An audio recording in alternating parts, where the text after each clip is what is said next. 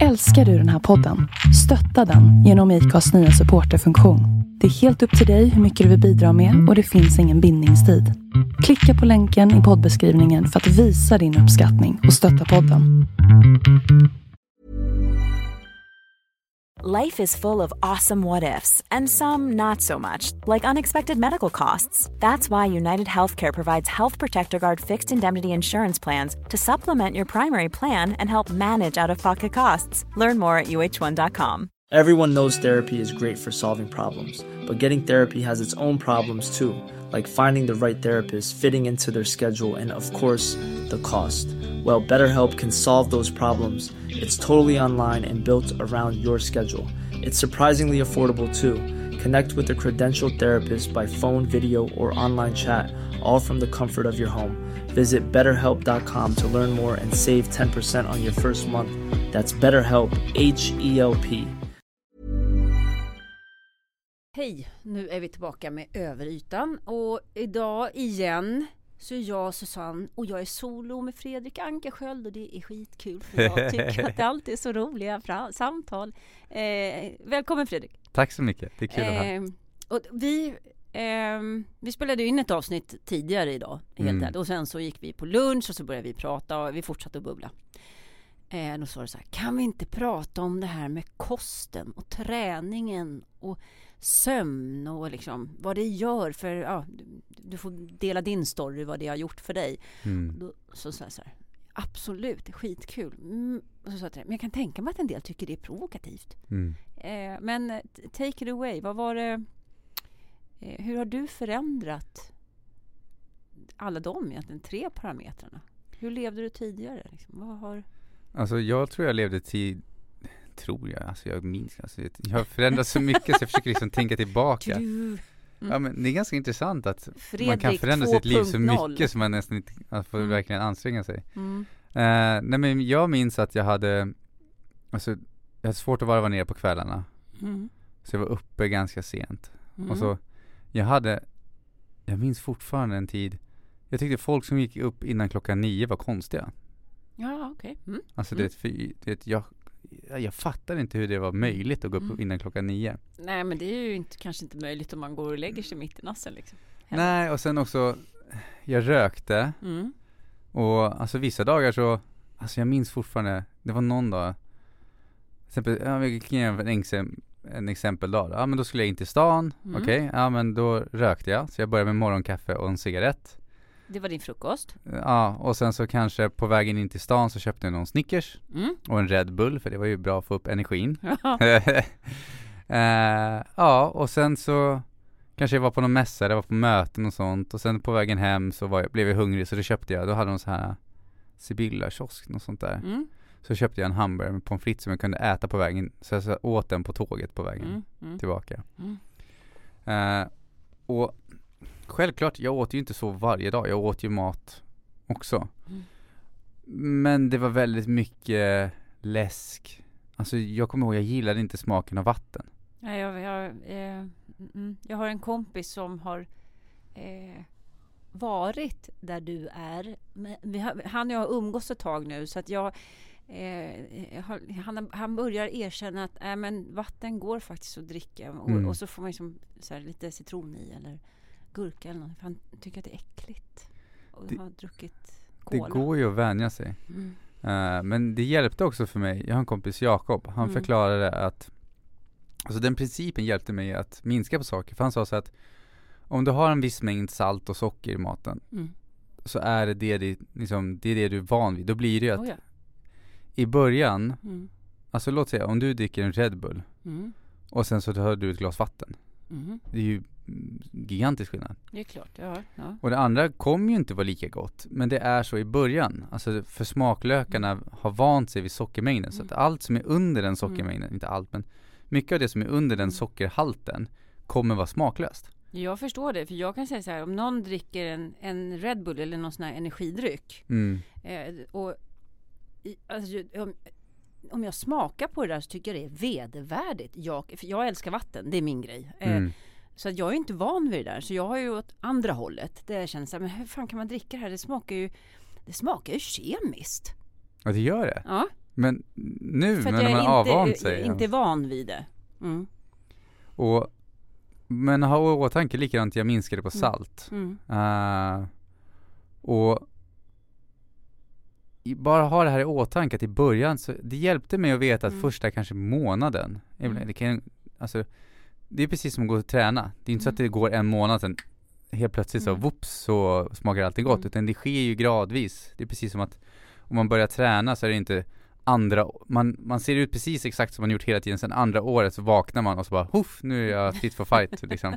Det sker gradvis, man får ju se belöning under tiden. Men det hjälpte mig att veta att i början kommer det inte smaka någonting. Eller till och med det kommer vara tråkigt, det kommer vara äckligt. Eller liksom. Men hur kunde du, nu vet inte jag om du är väldigt viljestark som person eller men då om du tänkte att nu ska jag dra ner på det här eller ändra någonting. Då säger du ska ändra någonting i min kost. Får jag få mig göra. Hur kunde du hitta då upprätthålla viljan att fortsätta om du nu tycker att det inte smakar någonting? Är du med? Så att du inte bara säger, nej men jag går tillbaka till det där. Jag vill ha min Snickers och min... Det var en ljudfil jag lyssnade på. Det roliga var den som hjälpte mig sluta med läsk. Han sa, om du tänker på de här sakerna kommer du förmodligen sluta med läsk. Okay. Och det var ganska kul, för jag slutade ju med läsk. Jag kan inte återberätta hela ljud. Nej. Jag har den kvar fortfarande. Jag kan ibland... Men det var så kul för att han förklarar, om du lär dig vad det är i den och vad den gör med din kropp. Och det gick han igenom mängden socker. Och han förklarar till exempel så här att om du tar lightläsk, pH-värdet i lightläsk, så jämför han så att om du har en pool och så har en pH-sticka, då finns det ett visst värde, jag kan inte exakt det där. Men han sa att det värdet som är i poolen, du vill inte bada i den om det är över eller under en viss pH-värde. 7 tror jag. Eller nu jag säger säkert fel. Men, jag kan inte exakt säga fel. Men han förklarar liksom att tar du lightläsk så är pH-värdet så galet att du skulle inte bada i det. Nej, det säger ju en hel del. Och han bara, och han gick igenom utbildning. Men min tolkning därifrån var, om du utbildar dig själv om någonting så blir det inte samma sak. Alltså du måste förändra din syn av det. För om någon annan har sagt det där är inte bra, så jag säger, ja. Nej, men vi pratade på lunchen om någon som åt någonting och fick jättekraftiga reaktioner. Men inte, och du sa, nej men han förstår inte att det hör ihop. Och då blir jag så här, men det är klart han måste förstå. Han är ju normalbegåvad. Handlar det inte om att man inte pallar att göra ett val. Men då var du där igen, att nej men du tror att det är så många som inte har kunskapen eller insikten eller... Jag tror att vi programmerade. Alltså jag tänker från att jag kommer från en släkt som kanske inte är den mest sunda släkten som finns. Och jag vet inte, jag hade ingen som sa några sådana saker. Nej. Alltså det är sant, nej. Och sen så får du ingen sån kunskap eller utbildning i skolan.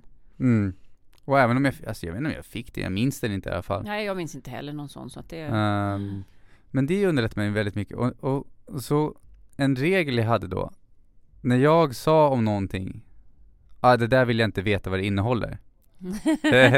Då visste jag att intuitivt så vet jag att det där borde jag inte äta, och nu använder jag det här som en ursäkt för att kunna fortsätta äta det. Ja, men då är du också medveten om att det är en ursäkt. Ja, men jag behövde komma på att det var en ursäkt. Ja, okej.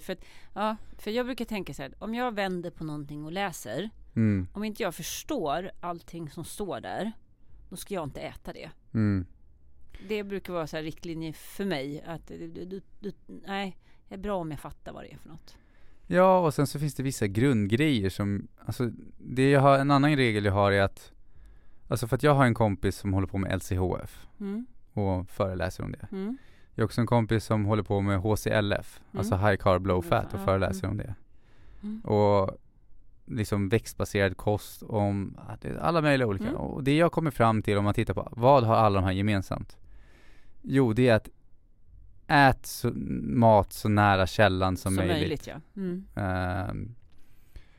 Och även om du till exempel äter glutenfritt, men du kan ju äta en glutenfri kaka, det betyder inte att det är nyttigt för det. Nej, gud nej. De är ju oftast dödläbbiga. Eller vad ska det är så mycket konstiga saker i dem. Sen där förstår inte jag vad det står, kan jag lugnt påstå. Och en grej jag gjorde var att jag tog inte allt på en gång. Jag bytte ut en sak i taget. För jag insåg att om jag tittar på så här, jag insåg till slut så här, men säg 80% av det som finns i matbutiken kan inte jag äta längre. Om jag ska utgå ifrån vad jag har börjat lära mig liksom. Och då var det så, oh my god. Och det har jag märkt att vissa människor när de hör så här, nu är chips, det framkallar det här. Vad det är. Och då har jag märkt att vissa säger, man får inte äta någonting längre. Liksom. Och då kan det vara så här, ja, rent krasst, allt du kanske inte kan fortsätta äta det du äter. Om den här personen lever på färdiga såser från Knorr och skräpmat och läsk och alla de här grejerna. Ja, det kanske är sant. Men det som hjälpte mig var då att om jag hade någonting som jag tyckte om så försökte jag byta ut det mot något annat som också var gott. Så jag ersatte det. Ja. För jag hade ju levt så onyttigt som jag slutade. Om jag tog bort allting som var onyttigt. Nej, då är det ju jättesvårt. Då skulle jag ju svälta ihjäl för att jag skulle inte ha någonting att äta. Så det hjälpte mig väldigt mycket. Också ha förståelsen att det som triggar mig är oftast inte bra. För jag menar på att det är skillnad på god mat och triggermat. Jag har inte hört någon annan prata om det. Här är min egen idé som hjälper mig i alla fall. Kör, ja. För jag har märkt, om jag äter så här god, alltså vanlig mat. Alltså inte någon så här snabbmaten och sånt. Nej, om du säger vanlig mat så men du äter så nära ursprungskällan som möjligt. Ja, precis. Så då. Ja. Om jag äter mat som är så nära ursprungskällan, då kan det fortfarande vara otroligt gott. Men jag blir inte så oh my god, jag kan inte sluta äta. Är du med? Det är ett exempel. Eller att man blir så gott så att det här är så gott så jag vet inte vad. Då brukar jag vara så här, oj, nu är det förmodligen någonting här i. Alltså för att då kallar jag det triggergott. Så då har jag förståelse för att det här är gott på bekostnad av någonting. Och sen så började jag läsa på att till exempel jag åt Kina-mat förut mycket. Och så hade jag ont i huvudet. Och det var inte bara det var ju massa andra grejer. Men vad heter det då? Monoglutamat. Monatriumglutamat heter det. Och jag har ju, då fick jag lära mig att till exempel jag har diagnosen Asperger. Och dina tics och triggers kan öka om du äter sånt. Och jag älskar det. Alltså det var ju det godaste som fanns. Men jag tror det handlar om att om man börjar lära sig vad gör grejerna med mig. Då... Jag tycker det är bra uttryck det här med triggermat. För om man känner att vad ska man säga, att man äter någonting som man nästan får lite kick. Eller men det är så här, wow. Kick, liksom. Och sen att följden utav det jag äter på något sätt är mindre bra. Det kan vara att jag, som du, om du då har att liksom, det kommer tillbaka tics eller sover sämre. Precis. Jag har vetligen ingen diagnos, men om jag skulle känna liksom att nej men gud, nu lägger jag på mig en himla massa, eller som du säger, jag blir trött, eller jag får ont i lederna, eller att, vad är det som händer? Eller jag har ett sår som inte läker. Någonting. Alltså vad är det då? Jag börjar fundera. För då, jag tror ju stenhårt på det här med kosten. Alltså 110. Sen ska jag säga så här, jag tror att jag är väldigt lyckligt lottad. För när du pratar om det här, många pratar om det här att äta sådär som man... jag har aldrig haft det. Och jag är jätteglad för det. Alltså jag älskar mat och jag älskar att äta och jag kan... Men jag har aldrig, liksom, det här när folk säger så här, men ställer du fram en chokladkaka så trycker jag i mig hela den. Ja, jag har aldrig varit med om. Jag gör det. Ja, men många gör ju det. Och jag gör inte det med, även om du ställer fram liksom en knippe morötter. Alltså, jag har någon sån här stopp när jag faktiskt inte, jag kan inte för jag mår illa då. Och det får du tacka för den lilla genen. Men jag tänkte så här, men du började med, alltså du har ändrat din kost. Och du har på något sätt och sen tog bort lite successivt eller bytte ut saker. Alltså, bytt ut. Hitta något annat som ger dig också glädje. Märkte du eller hur? När jag förstår det, var det bara jobbigt eller fick du ganska snart någon form av belöning? Eller att du kände att men jag känner mig piggare eller jag mår en positiv effekt av det du gjorde? Oj. Jag vet inte. Alltså... Jag vet faktiskt inte. Jag minns inte hur det var. Nej. För jag var trött hela tiden. Det var väl det som var mitt problem. Och det är inte du längre, eller? Nej, nu lever jag så bra. Men jag märker, jag kan äta till exempel, om jag skulle äta vetepasta. Ja. Alltså fan, jag är såsig i skallen i 3 dagar. Helt otroligt. Och för jag hade en period, jag åt glutenfritt typ ett år och så tänkte jag, det kanske är bullshit allt här. För jag hade en kompis, han bara, hur vet du om det funkar eller inte? Så tänkte jag, men jag börjar igen då. Och det roliga var att ganska fort, var jag tillbaka till att jag var trött. Jag förlorade lusten till att göra saker. Jag orkade ingenting. Och problemet var då att jag kunde äta det. Alltså jag märker som om jag äter onyttigt med socker idag. Alltså typ en godisskål. Ja, men jag är trött den dagen. Kanske lite dagen efter. Jag kan få lite så här, att jag känner av det lite dagen efter. Men om jag åt alltså så här vete, då märkte jag att jag var trött i 3 dagar. Alltså det var inte liksom konsekvenserna var för stora. Så då slutade jag med det igen och då försvann. Så att det var ingen som hade sagt till mig förut att du kunde bli trött av det. Nej. Inte vad jag visste om det. Nej. Nej, men det är väl då man känner skillnad. För nu har jag ju...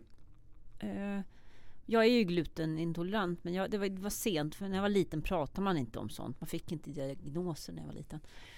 Så jag fick den i ganska vuxen ålder. Och jag höll ju också på liksom att famla ganska länge. Och sen så ett tag så... För jag hade alltid ont i magen, alltid problem också. Trött, ont i magen. Och jag trodde att jag liksom hade magkatarr. Det var min teori. Och sen så var jag och famlade runt och så bestämde jag för att nej, nu fan sluta. Jag tar bort allt. Jag tar bort socker, jag tar bort allt mjöl. Jag ska bara äta rent. Ingen jäst, ingenting. För jag tänkte jag måste testa. Och jag mådde väldigt bra, men jag tyckte att det var jättesvårt. För jag gjorde ju den här jag klippte ju bara. Och så stod jag och skulle laga middag och sa, vad fan ska vi äta nu då? Kan man äta råkost till middag? Nej, men det blev fel. Alltså det blev omställningen blev lite stor. Det där. Och då slutade det ibland att det gick till godishyllan istället. Ja, men det blev för stor. Jag hade inte gjort likadant. Jag rekommenderar ditt sätt. Men i vilket fall som helst var det just någon gång när vi så gjorde pasta carbonara till kidsen. Och jag åt lite. Oj jädra, då kände jag skillnaden. Och det var då blev jag jättedålig. Så att jag fick åka till doktorn dagen efter. Och då fick jag min gluten. Alltså då fick jag, sen efter en stund fick jag min diagnos. Men jag tror att har man varit utan och adderar, då reagerar kroppen väldigt tydligt, tror jag. Än när man börjar ta bort. För när jag frågar dig så här, när märkte du? Så kan jag också säga att jag märkte inte så stor skillnad förrän jag försökte göra tvärtom eller göra som jag gjort förut. Ja, men vi är med? Det är som då. Men jag tänker på typ som att i förra avsnittet pratade vi om nyheterna. Och jag var hos en närstående häromdagen. Och då var det nyhetsmorgon på morgonen. Och jag märkte när de här nyhetsgrejerna gick igång. Då var jag tillbaka in i negativitet. Jag bara, men gud. Och jag klarar inte av att lyssna på det här. Men förut så lyssnar man på nyheterna och det var så här, ja men det är nyheterna, det är väl ingen fara med det. Men när man har varit ifrån det är då man märker av skillnaden. Jag tror att det är det. Jag tror att vi behöver vara ifrån. Eller låt säga så att man sover dåligt. Det måste ju vara jättejobbigt för många. Om man har svårt att komma till ro eller sova eller vad det nu må vara. Men låt säga då att man får en period kör på, där man helt plötsligt kanske har sovit jättebra i en vecka. Och sen då hoppar tillbaka och nyper och bara sover 3 timmar på en natt. Då tror jag också verkligen att man kan liksom känna, shit, var det så här det kändes? Och sova så här lite. Men är du van och snitta 3 timmar per natt så ja, jag vet inte riktigt hur det går till, höll jag på att säga. Men ja, men jag tror också det finns, vad heter hon då? Det är en bok. Det var en bok jag läste om det här ämnet som de skrev att många människor har mått dåligt så länge att de tror att det här är så normal. Det är. De förstår inte att de mår dåligt för att de har glömt bort, alltså det har gått så lång tid att de minns inte alltså de tänker att det här är normalt. Medan jag är så här, fast att vara trött och hängig och inte orka göra saker eller känna sig illamående eller svårt att sova eller vara stressad och rastlös, alla de här grejerna, det är liksom inte, det är inte normalt. Problemet blir ju om man är med människor där de flesta är, alltså om de flesta runt omkring en är beroende alltså beroende menar jag på beroende av dålig mat eller har destruktiva beteenden som kanske är ganska destruktiva, men eftersom så många människor gör det så tror man fortfarande att det är normalt. Absolut. Så då kanske man inte fattar att, men gud, vad är det jag gör? Nej, men absolut. Jag fick höra någon gång och tänkte verkligen på det. Jag tänkte så här att låt säga att du går upp väldigt, väldigt mycket i vikt. En person som kanske har gått upp, så att du har gått upp 10 kilo i vikt på ett år, låt säga. Om du ett år tidigare bara någon hade hängt på dig en väst med 10 kilo, bomp. Och du står där och känner, herrejävlar, det här orkar jag inte gå och bära runt på. Men vi vänjer oss ju successivt vid många av de här sakerna. Men så att, jag är ju jättesömnberoende för att må bra. Och jag är som en bebis. Jag vill helst gå och lägga mig ganska tidigt och gå upp tidigt. Då funkar jag bäst som person. Jag funkar väldigt dåligt utan sömn. Men du, när du tidigare levde, alltså, vad är skillnaden där? Idag så vet jag att du säger att du behöver träna, du behöver känna att du äter på ett visst sätt och du behöver sova. Sover du annorlunda idag? Mindre? Jag tror jag sover annorlunda idag. Jag har lättare att slappna av. Till exempel som nu för tiden när jag ska sova så lyssnar jag oftast på en självhypnos. Som står liksom som står och tuggar på liksom. Och sen när den är slut så är den slut. Och då brukar, om jag inte har somnat av den, då brukar jag starta nästa grej. Och det är en andningsövning när man ska andas i 10 minuter. Så man ska andas in och räkna till 4. Och sen ska man hålla andan i 4 sekunder. Sen ska man andas ut i 4 sekunder. Och sen ska man hålla andan i 4 sekunder. Sen ska man andas in i 4 sekunder. Och sen efter 10 minuter, jag tror det är 52 gånger in och ut. Då ska man fokusera på de sakerna man vill ha i livet som att man redan har dem. Och då blir det typ som att jag ser fram emot att tänka på de sakerna jag vill ha i livet. Men det är ytterst sällan jag kommer dit. För att när du väl gör andas och fokuserar, alltså jag somnar ju. Så det hjälper mig väldigt mycket att somna. En annan grej är också att om jag inte, alltså om jag är uppe i varv och håller på att göra någonting eller jobbar sent eller någonting sånt. Förut så, Arnold Schwarzenegger sa, han hade en sån här video att han sover bara liksom 6 timmar om dagen. Och folk bara, men jag behöver 8 timmar sömn. Och han bara, sov fortare liksom. Ja, nej men gud. Och du vet, prestera lite mer. så här pepp liksom. Ja, men det. Och det som hjälpte mig väldigt mycket var att jag älskar ju att producera. Och vara fokuserad. Och jag var inte det. Nej. Och därför tänkte jag så här, men du vet, jag gick och la mig sent. Men jag ska ju upp och jobba. Så jag måste gå upp samma tid fast jag har kommit sent. Ja, ju färre timmar jag sover desto fler timmar har jag att producera. Men det som inspirerade mig väldigt mycket är att det är en person som jag ser upp till som är extremt produktiv. Och alltså han har till och med på den nivån att han har en person som bor med honom och mäter allt han gör.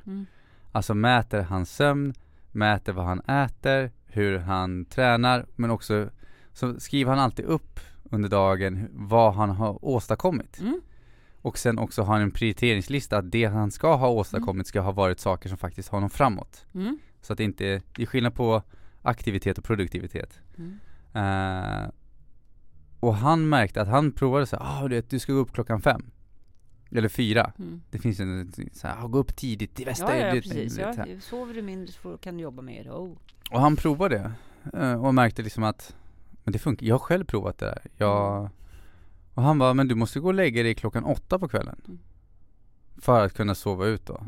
Vem gör det? Han bara, det gick inte liksom. Han insåg att bättre att gå och lägga sig en normal tid och sen sova.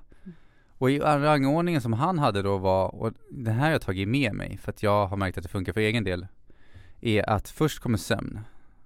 Sömnen är det viktigaste. Och det har jag märkt själv. Jag kan vakna upp någon dag och vara grinig. Och jag kan hålla på och lyssna på pep talks och det positiva grejer och alltihopa. Det spelar ingen roll, jag kommer fortfarande vara lite så här småsur eller lätt irriterad. Hey, I'm Ryan Reynolds. At Mint Mobile, we like to do the opposite of what Big Wireless does. They charge you a lot, we charge you a little. So naturally, when they announced they'd be raising their prices due to inflation, we decided to deflate our prices due to not hating you. That's right. We're cutting the price of Mint Unlimited from $30 a month to just $15 a month. Give it a try at mintmobile.com/switch. $45 up front for 3 months plus taxes and fees. Promo rate for new customers for limited time. Unlimited more than 40 gigabytes per month slows. Full terms at mintmobile.com. Everyone knows therapy is great for solving problems. But getting therapy has its own problems too. Like finding the right therapist, fitting into their schedule, and of course, the cost. Well, BetterHelp can solve those problems. It's totally online and built around your schedule. It's surprisingly affordable too. Connect with a credentialed therapist by phone, video, or online chat, all from the comfort of your home. Visit BetterHelp.com to learn more and save 10% on your first month. That's BetterHelp, H-E-L-P. Here's a cool fact. A crocodile can't stick out its tongue. Another cool fact, you can get short-term health insurance for a month or just under a year in some states. United Healthcare short-term insurance plans are designed for people who are between jobs, coming off their parents' plan, or turning a side hustle into a full-time gig. Underwritten by Golden Rule Insurance Company, they offer flexible, budget-friendly coverage with access to a nationwide network of doctors and hospitals. Get more cool facts about United Healthcare short-term plans at uh1.com. Då brukar jag gå och lägga mig 20 minuter. Och då försvinner det. Det kan ju bara vara att jag sov för lite. Men det sker mindre och mindre för att jag blir bättre och bättre på att om jag kanske somnar lite senare och sånt, då ställer jag klockan senare. Jag behöver inte gå upp. Det går inte att göra alla dagar. Det beror på vad man har gjort dagen efter. Precis, och vad du har för precis, som du behöver göra jobbmässigt kanske. Ja, precis. Och så försöker jag också lära mig att inte planera in så mycket viktiga saker tidigt, möten med andra och sånt, så att jag har möjligheten att vara lite flexibel. Och som du säger, det går inte alltid att göra. Men på så vis ändå att jag prioriterar. Jag förstår att mer sömn gör att jag får mer gjort de tiderna jag är vaken. Man får ju mer energi att orka göra. Ja, och jag har märkt, prova att sitta med sömnbrist och vara kreativ och fokusera på att få någonting gjort eller lösa ett problem. Nej, herregud. Alltså jag sitter ju bara där och stirrar. Ja, jag skulle fånstirra och sen skulle jag antagligen så här, sitta och nicka till. Liksom, så. Somna till lite mellan varven. Jag går och äter istället. Jag vet inte, går och gör något annat. Det är mycket lättare när man har mental kapacitet att fokusera om man har sovit. Och att få... Jag hade ett tag en aura-ring. O-U-R-A-ring. Ja, okej. Vad skulle den göra för dig? Den mätte alltså mina hjärtslag. Okej. För att jag provade först att ha en så här sleep cycle-mobil bredvid sängen. Sen så insåg jag att jag vill inte ha mobilen bredvid sängen. För den behöver typ vara under... Alltså, för att den ska känna av rörelsen och sånt. Så den, nu vet jag inte, det finns nya versioner. Men jag vill finns inte nya, för jag har en sån, jag har den på flight mode. Det funkar ändå. Gör det? Men gud vad intressant. Ja, men det gjorde inte det då när jag höll på med den. Och då tänkte jag vill inte ha telefonen där. Och så provade jag att köpa en så här armband som du har på dig. Problemet är att det armbandet, ena grejen som jag inte visste då var att den har ju alltid Bluetooth på det armbandet. Och det andra var att det var så tjockt, som jag låg och sov så vaknade jag upp av att jag hade liksom inte så mycket blodtrycksförstärkare, för att jag har ju legat och sovit och tryckt in det här tjocka armbandet liksom, om man ligger på armen. Så det funkar inte heller. Därför var det den här ringen, det är samma storlek som en vanlig ring. Och den kan ju då visa när jag faktiskt somnat. Och det är ju skillnad på när jag gått och lagt mig och när jag har somnat. Och det var jättenytt, för då kunde den visa mina hjärtslag, min djupsömn på en helt annan nivå. Och det underlättade, den hjälpte mig. Jag hade den några månader. Sen kände jag att jag vet nu hur jag fungerar, så jag behöver inte fortsätta använda den. Så jag sålde den. Men, för då hade jag förstått mina mönster. Men där kunde jag till och med se, till exempel tog jag ett glas vin. Nu super inte jag på samma sätt längre, men jag kan fortfarande, om jag är ute på middag, ta ett glas vin och sånt. Jag kunde se, om jag tog liksom bara pytte lite alkohol, min djupsömn, alltså den kraschade. Ja, du hade inte samma, eller vad då kraschade? Blev det alltså, jättedjup? Den är mycket sämre. Jag kom inte alls i närheten ner av samma djupsömn. Och jag bara, så lite. Och jag minns fortfarande, jag var hos en kompis på middag. Han hade lite charkuterier och lite chips och lite bubbel. Lite, alltså liksom, vet, någonting som kanske inte låter så jättefarligt. Men alltså, jag äter sånt så sällan nu för tiden. Jag märkte att min sömn, den nästan halvt försvann liksom. Alltså det var så kul, för den mäter ju min hjärtrytmen. Jag kan ju inte när jag går och lägger mig säga så undrar hur min hjärtrytm var i natt. Den var nog jättedålig. Alltså. Men där kunde du se direkt. Det kunde man se direkt, exakt liksom hur det var. Och det hjälpte mig att förstå hur små saker, det behöver liksom inte vara en utekväll, det räcker med några glas för att det ska gå.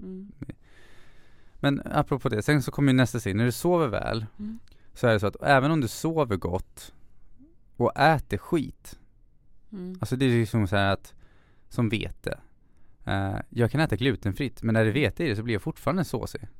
Så att det är liksom och skulle det vara gluten i så är det ännu värre. Men egentligen snabbpasta, sådana saker kan inte jag heller äta. Men så att även om du sover bra men äter dåligt, alltså till exempel jag märker att många människor, eller många, men fler och fler som jag känner till är känsliga för mjölk.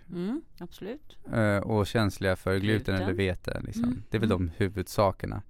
Egentligen, jag tror det är för att jag vet inte varför, men det finns ju något som heter Happy Food, har ju skrivit om det också. De har också till och med skrivit en hel bok om vete för mig. Men så att sover du bra och äter dåligt så kommer du fortfarande må dåligt. Alltså man kommer inte orka. Som jag kommer ihåg när jag var yngre också. Folk runt omkring mig bara, de hade lust att hitta på saker. Och jag bara, jag ville ha lust att gå ut. Alltså gå ut och gå. Men du orkar inte. Men jag hade ingen lust. Och jag insåg efterhand, jag var ju så trött så det fanns liksom ingen energi. Nej. Och då såg jag en dokumentär om det här som var ganska spännande. Som visade på, för att ibland sägs det så här, men folk är överviktiga för att de rör på sig för lite. Ja, det är ju många gånger kanske en kombination också av saker. Men det visar sig då, för då provar de att ändra kosten hos några ungdomar. Och då var det så att den maten ungdomarna åt gjorde de så trötta att de inte hade någon energi att röra på sig. Ja, men det måste bli kombination. Du får inte rörelsen och du får, alltså det hänger ihop allt det där.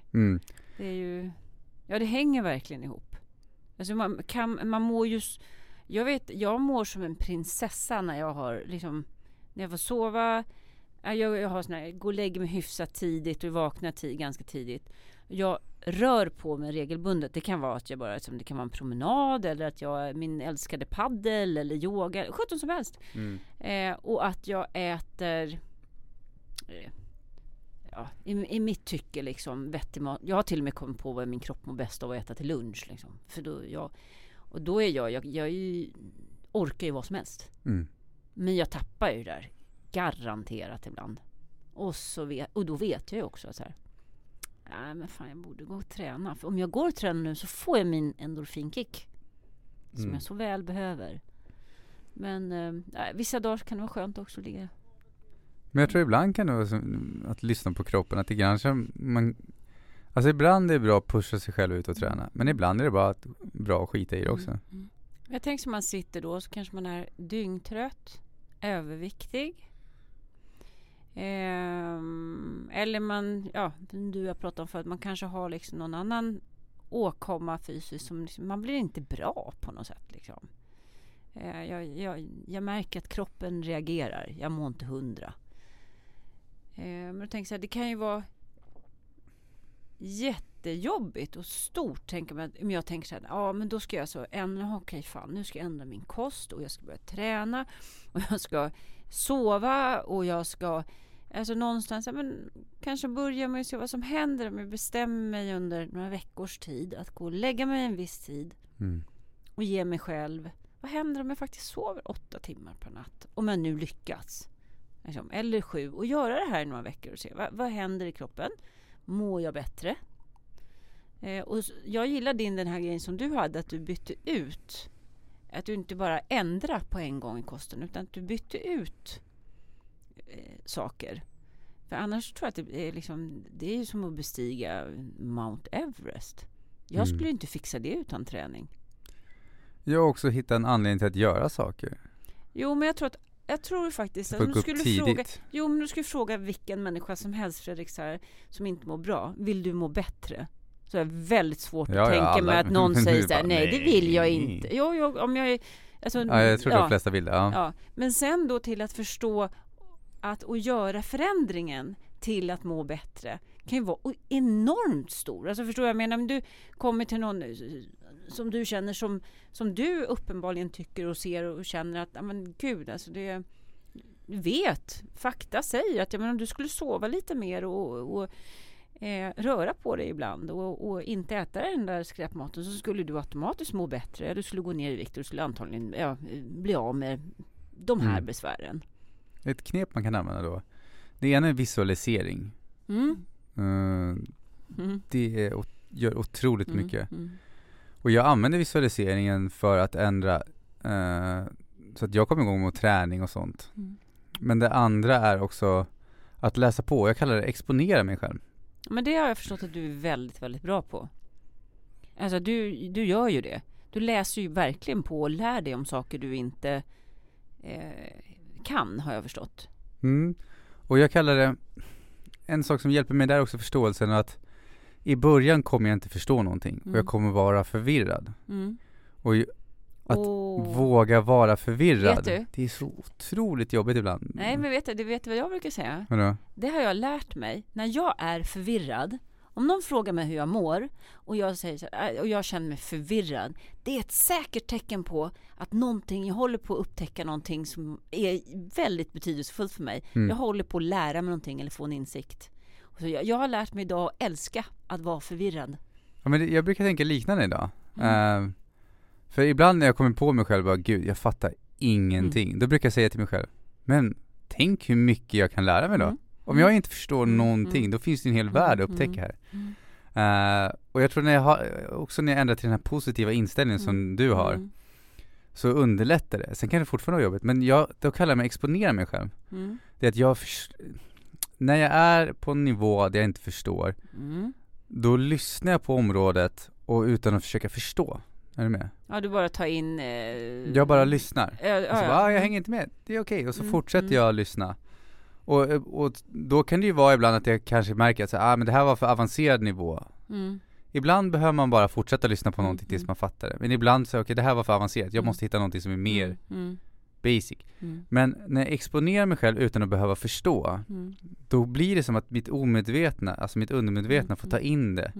Och till slut så kommer jag på idéer och så börjar jag gradvis bli bättre och bättre. Och det här kan man göra, låt säga att någon vill sova bättre. Men ett tips är då lyssna på några ljudböcker. För att jag har själv inte så lätt att läsa. Så därför använder jag YouTube och ljudböcker som min och är det så att man är osäker på det här, men börja med några böcker.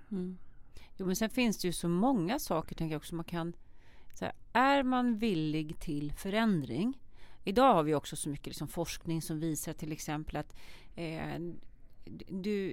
det är svårt att koppla av om du ligger och fipplar med, med mobilen. Hjärnan behöver, det tar en längre för den då att kunna vila och koppla av. Alltså man kan ju testa att göra små saker. Just så att jag bestämmer mig för att efter klockan 10 eller vad det nu må vara för någonting, så ska jag inte kolla på mobilen någonting mer. Eller det finns man kan börja så lite och lägga till saker. För det tror jag är det som gör att man snubblar många gånger, att man har så jävla bråttom liksom. Nu ska jag bli hälsosam. Jag anmäler mig till ett bootcamp och så tränar jag skiten ur mig, så jag kan inte gå och jag kan inte stå, jag kan inte göra någonting på en vecka. Och det är klart att det är ganska lätt att misslyckas då liksom. Eller känna så här, men fan, det här är inte för mig, det här orkar inte jag med. Men man kanske orkar gå en promenad på en halvtimme varje dag. Men de gjorde en undersökning på det här. Det viktigaste är också att komma i kontakt med vad man tänker. Jag kommer inte ihåg var den kommer ifrån, men jag minns att de gjorde en undersökning på, om du bara säger så här att det här är listan för att träna. Och så ger den till dig och säger, så här gör du för att bli vältränad. Det här är gymövningarna. Så är det, jag tror jag kommer inte ihåg om det var 4 eller 6% som klarar av att göra och fortsätta. Jag kan säga så här, hade det här varit liksom i bild så hade man förstått det. Jag bara, nu liksom flummar jag iväg och kände, det hade ju aldrig funkat för mig, kan jag säga. Aldrig. Men det de menar på är att 94% funkar inte för. Men varför fortsätter vi ge de här 3 snabba tipsen? Och ibland kan det få en bra insikt. Men oftast är det så att vi tror på någonting. Vi tänker på ett visst sätt. Och det är vårt trosystem som avgör om vi gör grejerna. Och då har vi ju självbilden. Om jag ser mig själv som stark, så ökar sannolikheten att jag tar mig till gymmet. För att jag är ju en stark person, så jag tränar. Och ser jag mig själv som svag, men jag som är så svag, jag kan ju ingenting. Men då kanske man inte har orken att gå till gymmet heller. Så att hur vi tänker, och oftast brukar jag tänka så att låt säga att om jag sitter och fipplar med mobilen, det är en strategi. Och det kan vara ett behov jag försöker fylla. Låt säga om du har någon som har social ångest. För att de tror på saker som gör att de mår dåligt i sociala sammanhang. Och den personen kanske sitter med telefonen för att den försöker fly en känsla. Det finns ett behov bakom att kanske vara accepterad, vara älskad och sådana saker. Och då kanske inte alltid funkar att bara ta bort telefonen. Då är det här inne på beteendet. Utan då behöver man titta på vad är det den personen tror på som gör att den behöver ta upp telefonen för att, varför behöver den roas, distraktion och sånt. Utöver det så finns det också förståelsen för hur alla de här notiserna påverkar oss, hur hur de är gjorda som spelmaskiner nästan för att göra oss våra belöningssystem, ja. Så det är en kombination av både och. Ja, men jag tror att det är mycket, nu hamnar jag väg där på belönings, men en sak som jag tänkte på också, om man vet hur man funkar. Om jag går till mig själv, så är jag, om jag har bestämt någonting med någon, då jag vet med mig själv att jag bokar bara om jag skulle vara jättesjuk liksom, eller bryta ett ben eller någonting. Så där har jag lärt mig att om jag bokar och bestämmer att jag ska träna med en annan person, då blir det av. Jag kan inte motivera mig till att inte göra det. Känn vad kan funka? Vad kan funka för att göra som säger, en beteendeförändring eller ändra saker? Hur kan vi hjälpa oss själva så att då får det att funka? Alltså jag tror det ena är att tänka långsiktigt. Det andra är visualisering, att se sig själv leva det livet man vill. Och sen också i det liksom få lättare att hitta verktygen. För vi gör som ett exempel då. Alltså när jag levde som jag levde för. Jag kunde inte säga att, för om någon säger så här, du ska ha ett smart mål. Mätbart och alla de här grejerna. Men jag visste ju ingenting. Och då var problemet för mig var ju då realistiskt, vad är realistiskt? Men sen också så här, nu ska du skapa en plan för hur du ska göra. Okej. Problemet var ju då, när jag levde som jag levde förr, att jag visste ju inte vad jag skulle göra. Hur ska jag då kunna skapa en plan? Nej, men precis. Nej, men det är ju gissa, rita, spring. Alltså det är ju omöjligt. Så en grej jag använder för att hitta information som gör att, jag vet inte, alltså i alla fall folk brukar säga till mig att jag hittar väldigt lätt nya grejer. Och en av grejerna jag gör för att hitta saker är egentligen att jag tittar på jag undersöker för vad jag vill göra. Och så skapar jag en inre, alltså jag brukar göra så här, ibland kan jag skapa en inre bild av det jag vill uppnå. Ibland har jag ingen inre bild, alltså jag kan liksom inte skapa en mental bild av vad jag vill skapa. Alltså vi gör som ett exempel, jag håller på att lära mig nu förstå musik som ett exempel.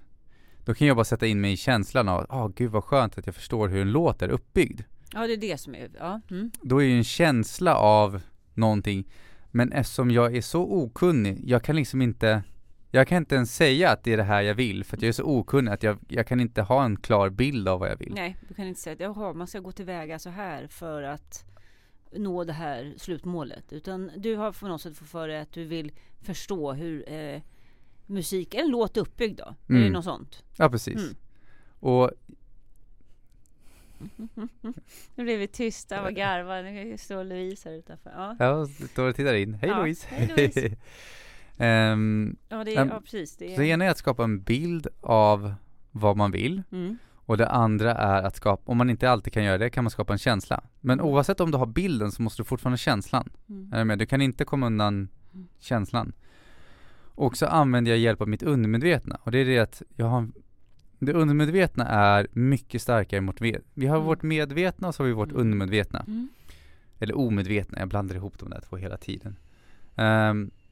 Men i alla fall, vi gör som ett exempel, du behöver inte tänka medvetet på att du knyter skorna på morgonen. Nej. Du behöver inte tänka på vilken fot kliver upp ur sängen med. Nej. Hur lyfter du gaffeln till munnen? Men så är det när vi behöver lära oss nya saker. Absolut. Och då använder jag mer det undermedvetna. Det kan hitta, det heter retikulära aktiveringssystemet. RAS sammanfattat. Men RAS fungerar på så sätt att det vi bestämmer oss för kommer att hitta. Är vi rädd för spindlar? Alltså vi kommer hitta väldigt... Vår hjärna men det är klart, då har vi ju det fokus på att se det. Och då kan jag säga så här, som när jag ville må bättre, träna, alltså typ som att säga, okej, jag kommer ihåg, jag hade problem med ryggen, jag hade problem med benen, jag hade så ont på så många ställen. Och jag hade ingen susning om.